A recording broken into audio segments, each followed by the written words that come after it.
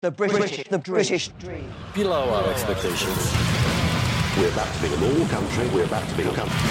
Wonderful to be here.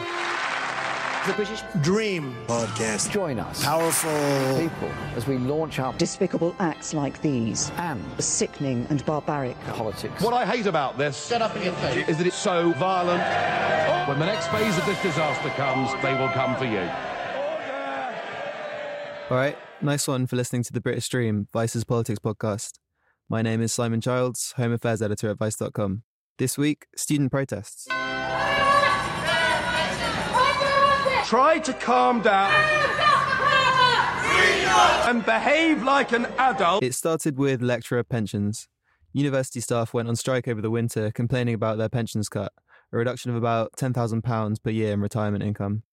Students from all over the UK joined the strike in solidarity with their lecturers, getting right behind them. Our producer, Sam Bonham, got on the phone to chat to a bunch of students who have been protesting, hogging the picket lines and running occupations at universities around the country. Bath, Exeter, Cambridge, UCL and Queen Mary's have all got involved in this one.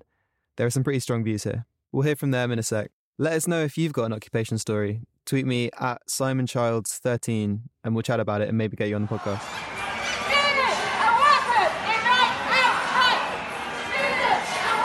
So lecturers wanted the pensions they deserved. A lot of students supported that and they wanted the teaching they deserved. The teaching they were paying a lot of money for, but it grew pretty sharpish. Yeah, I'm a student at the University of Bath. So what basically happened, it all started off with the Vice-Chancellor's pay scenario when it was revealed that she was being paid £400,000 or £500,000 a year. There was a massive student protest and lots of people that looked very down on it, and the student union didn't support it. And then it ended up that this massive student demo happened on campus. The Vice-Chancellor ended up resigning, but then she took a year-long sabbatical, which students were nowhere near as much impressed with that at all, which kind of just helped to build momentum for this wider student movement going on in Bath. It's run by a group called Bath Students Against Cuts and Fees, who since the UCU strikes have been going on, they've been showing solidarity with the striking lecturers, helping to organise events and get people flyering, ticketing on the picket lines during the UCU strikes.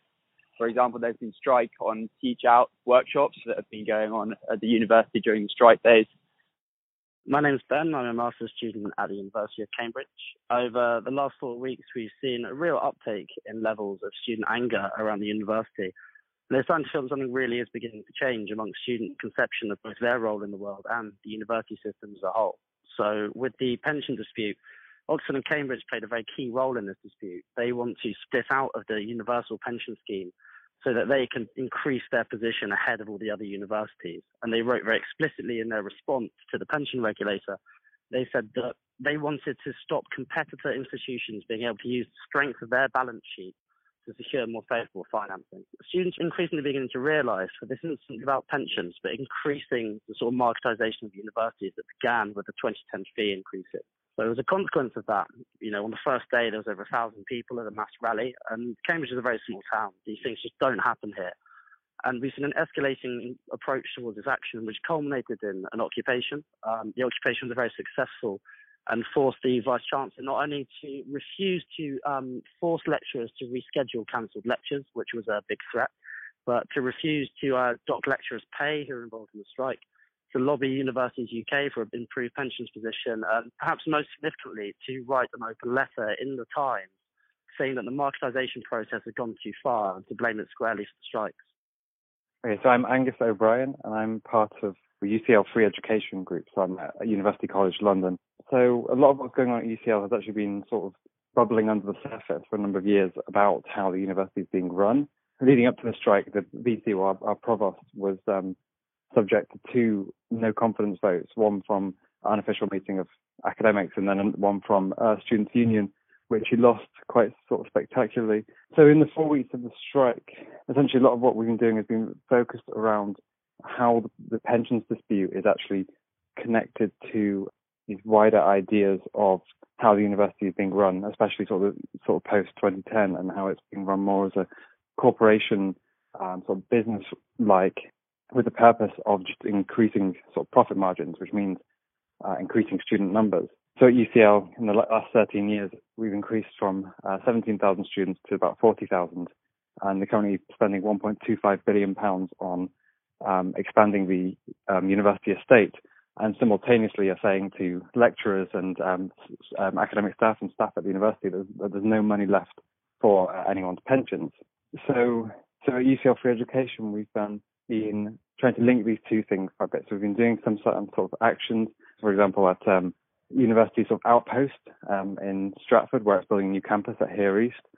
We have been organising sort of student staff assembly to try and start thinking up and creating an alternate vision of our university, while doing other things that sort of more generally in support of the strike. So there's been two occupations at UCL. So I'm Sean Davis. I'm part of the 40-odd students who are currently occupying the Oxygen building in Queen Mary University of London.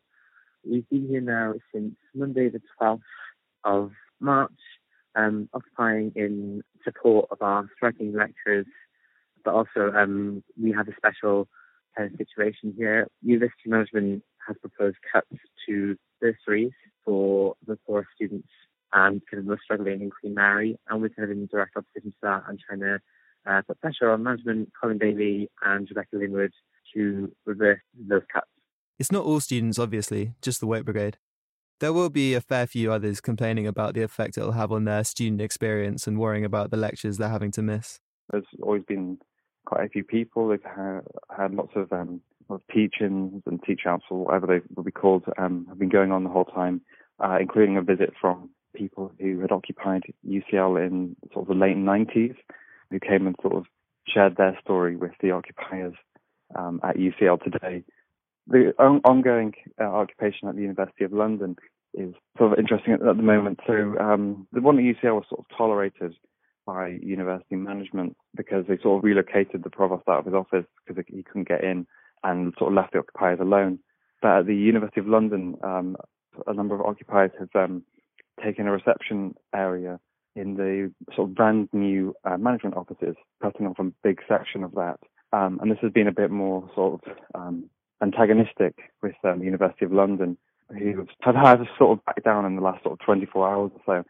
But that's only because they were caught on film drilling shut some doors to a hole that occupiers were in, so they couldn't actually exit.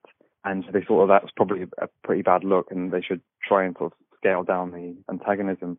Following the occupations of 2010, the management had installed a series of card-locked doors all through the building, which students defeated by setting off a fire alarm, which meant that all the doors released. And they then had floor plans available and moved very quickly through the building to areas that sort of decided that were the most useful to take.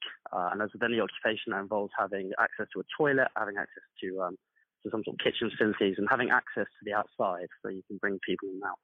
And the people that were in there initially were in some sort of siege conditions for about 12 hours, with management refusing to let anyone else in or out. However, a large rally had been called for the next day, which meant that about 200 to 300 staff and students surrounded the building, demanding to be let into the space, and then managed to stage a mass break-in where about 100 people climbed through the windows. And from then on in, there was about 60 to 70 people consistently staying every evening. And people saw the occupation as an opportunity to really reimagine what the university could be. There was teach-outs, there was open sort of education sessions, there's people discussing what they really wanted from the university and how that was not possible under the present system, but moreover, taking this as an opportunity to really begin to put into practice what people mean when they say free education. It was a very interesting space, and I think for a lot of the people that were involved, especially those who were the first time involved in sort of student activism, it was certainly a very sort of transformative moment. So it's a grade 2 listed building, so it's quite old, and it's one of actually the most expensive room to hire on campus. University management are quite unhappy that we're here because it's cost them quite a lot of money in cancelled events. Well, also just in general, in terms of the vibe of the room, morale is still incredibly high, surprisingly so, considering that we're now 12 days into an occupation. The amount of support we've had from lecturers, from staff in general at the university and beyond has been really just brilliant. In terms of the conversations, it's kind of like a very democratic process in here. There's no kind of set leader. We're all kind of involved in decision making and, you know, what we want to get from this occupation. So why are students protesting now? Pensions, yes. Teaching contact hours, certainly. Money, yeah, definitely. But so many of the students now feel like they're fighting for something greater. More than overall education costs. For many, it's now about the nature of education, about how students are being treated like consumers. I just have complete solidarity with my lecturers. I feel that looking forward into the future means that this wider process, that the marketisation of higher education will affect students in the future as well, as much kind of protecting their pensions, but also kind of looking at a wider future kind of view. There's a lot of the reasons why people are supporting this. I think students are beginning to see that they want everything. This isn't just a single issue thing. We don't just want better pensions. We don't just want more teaching hours. I think we can start with the very material things. We've seen contact time with tutors cut. We've seen lectures being cut. We've seen student support being cut, maintenance grants being cut, bursary funding being cut. Tuition fees are going up. You know, people are paying more to get less. People understand that this is damaging their education. And over the last sort of 8 years, since 2010, it's been very apparent just how rapidly things are changing for the worse, almost universally for the worse in the university system. But I think what's probably more important is that people are seeing that it's beyond universities. It's not just about the quality of education. It's about the quality of society and the values that people put on education and how that's reflecting society. Like, we're all supposed to be consumers now. Like, there's no social value to anything. There's only economic value. And what does that do? What does that do to people, humans, and have to have this rich and complex social interaction with each other? It's devaluing everything across the board. We're basically paying to learn how to work in jobs that no longer pay. We graduate into a jobs market where wages are collapsing, where we cannot afford to buy houses. The concept of having a family to people is just incomprehensible because, young people simply cannot afford to do so. So it's not just a struggle about universities, really. I think it's the struggle for the entire concept of the future, the future that looks increasingly threatened by climate change. As we see this government lurch from one sort of crisis to the next, it's quite clear that, Britain is going in a terrible direction, but no one knows really what to do or how to stop it. I think what's happened is the pensions have become a lightning rod for people's much wider anxieties about the direction of society as a whole. And I think that's the more interesting sort of political subtext to what's currently happening on campuses. One thing that I've been particularly sort of concerned with is all the demands for compensation by students. Even before the strikes had even begun, there were sort of about 100,000 students who had signed petitions across the country saying we want compensation for our missed classes. I thought this was really quite interesting because no one had actually missed anything at that point, and no one knew how much they were going to miss, or essentially the extent of what was going to be cancelled. But I think it really reflects quite a sort of different environment in which we're sort of operating at the moment, in which this was essentially a demand to pay off the disruption of students. It's like the entire power of the strike is based in a disruption of students. That's all staff can do, and it's not exactly something they want to do, but that is all they can do. So we saw KCL and also the university's minister saying, we're going to compensate students and sort of essentially pay them off for their disruption and wield that against staff. So I think that's one really interesting sort of response that we've seen, is this completely kind of assumption of the consumer role by students during the course of the strike. But also on the other hand, we have seen a complete sort of rejection of this entire model, and being on picket lines, especially at UCL, we've had 3 or 4 sort of teach outs every single day, and a lot of people saying well, I've learned more on the picket line than I could have in all my contact hours. I've had more contact hours with my lecturers because I've gone and spoken to them on the picket line. And there's a sort of real desire to sort of create something completely different to what there is today. There's not this sort of assembly line of you go in at your undergrad and you come out with 50 grand's worth of debt and you and a degree at certain level. It's trying to create something that's actually completely different to this, and that's sort of one of the more sort of positive responses we've seen. I think probably the most powerful response, rather than this passive we need to just get compensation for what we've missed. It's actually, this is the opportunity now. We've not got any classes, let's go and create what we want to create. In terms of our negotiations with management, it's been incredibly poor.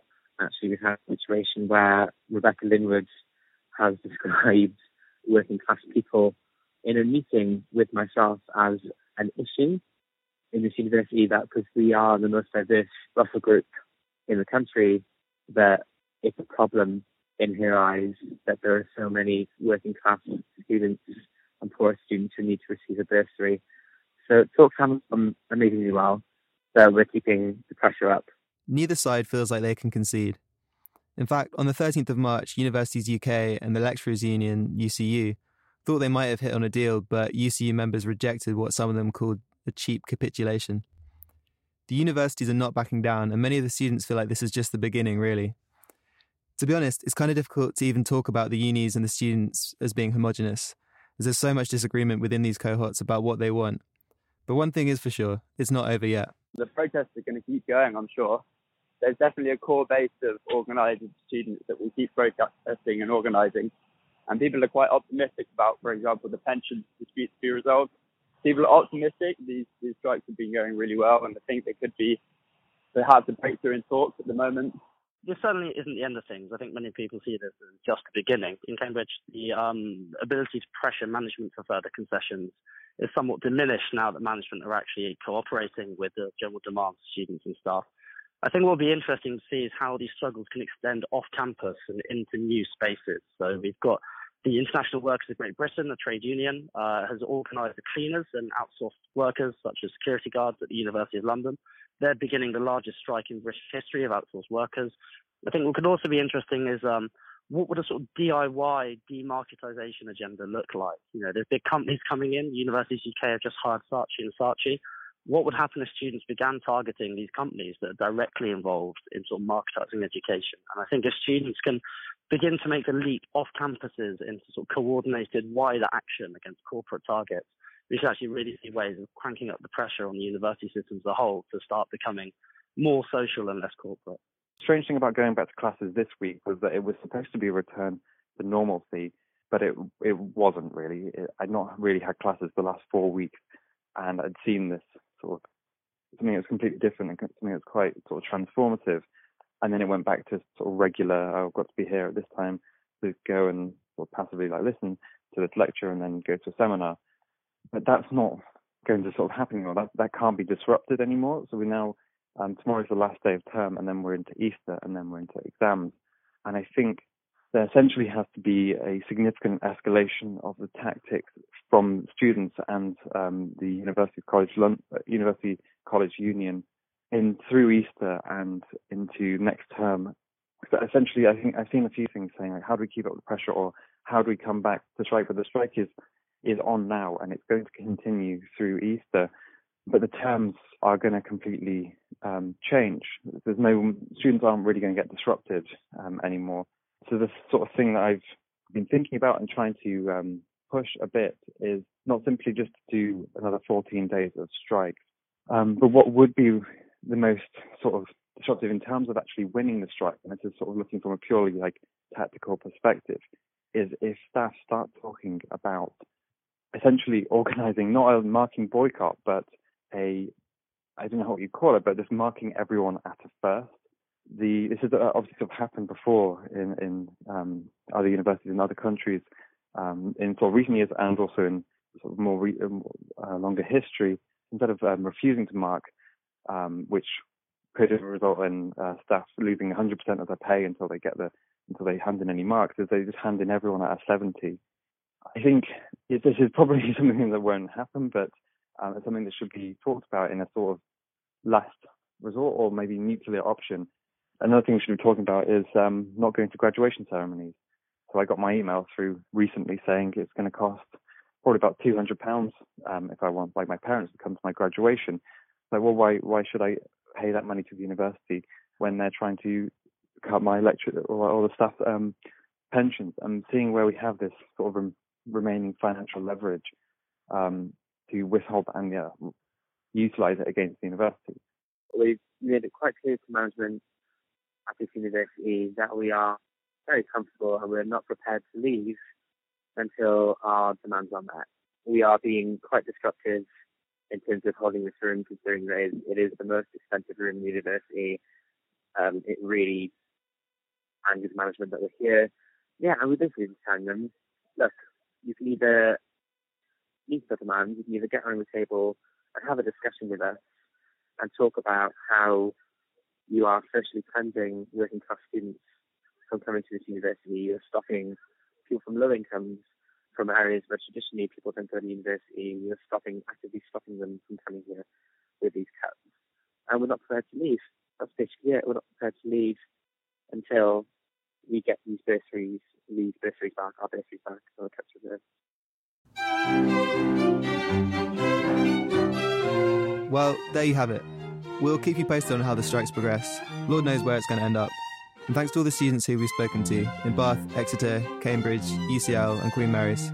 Keep us posted with what you're up to at SimonCharles13 on Twitter. The British Dream was produced by Sam Bonham at Rethink Audio. See you in 2 weeks. Stay positive, keep the dream alive.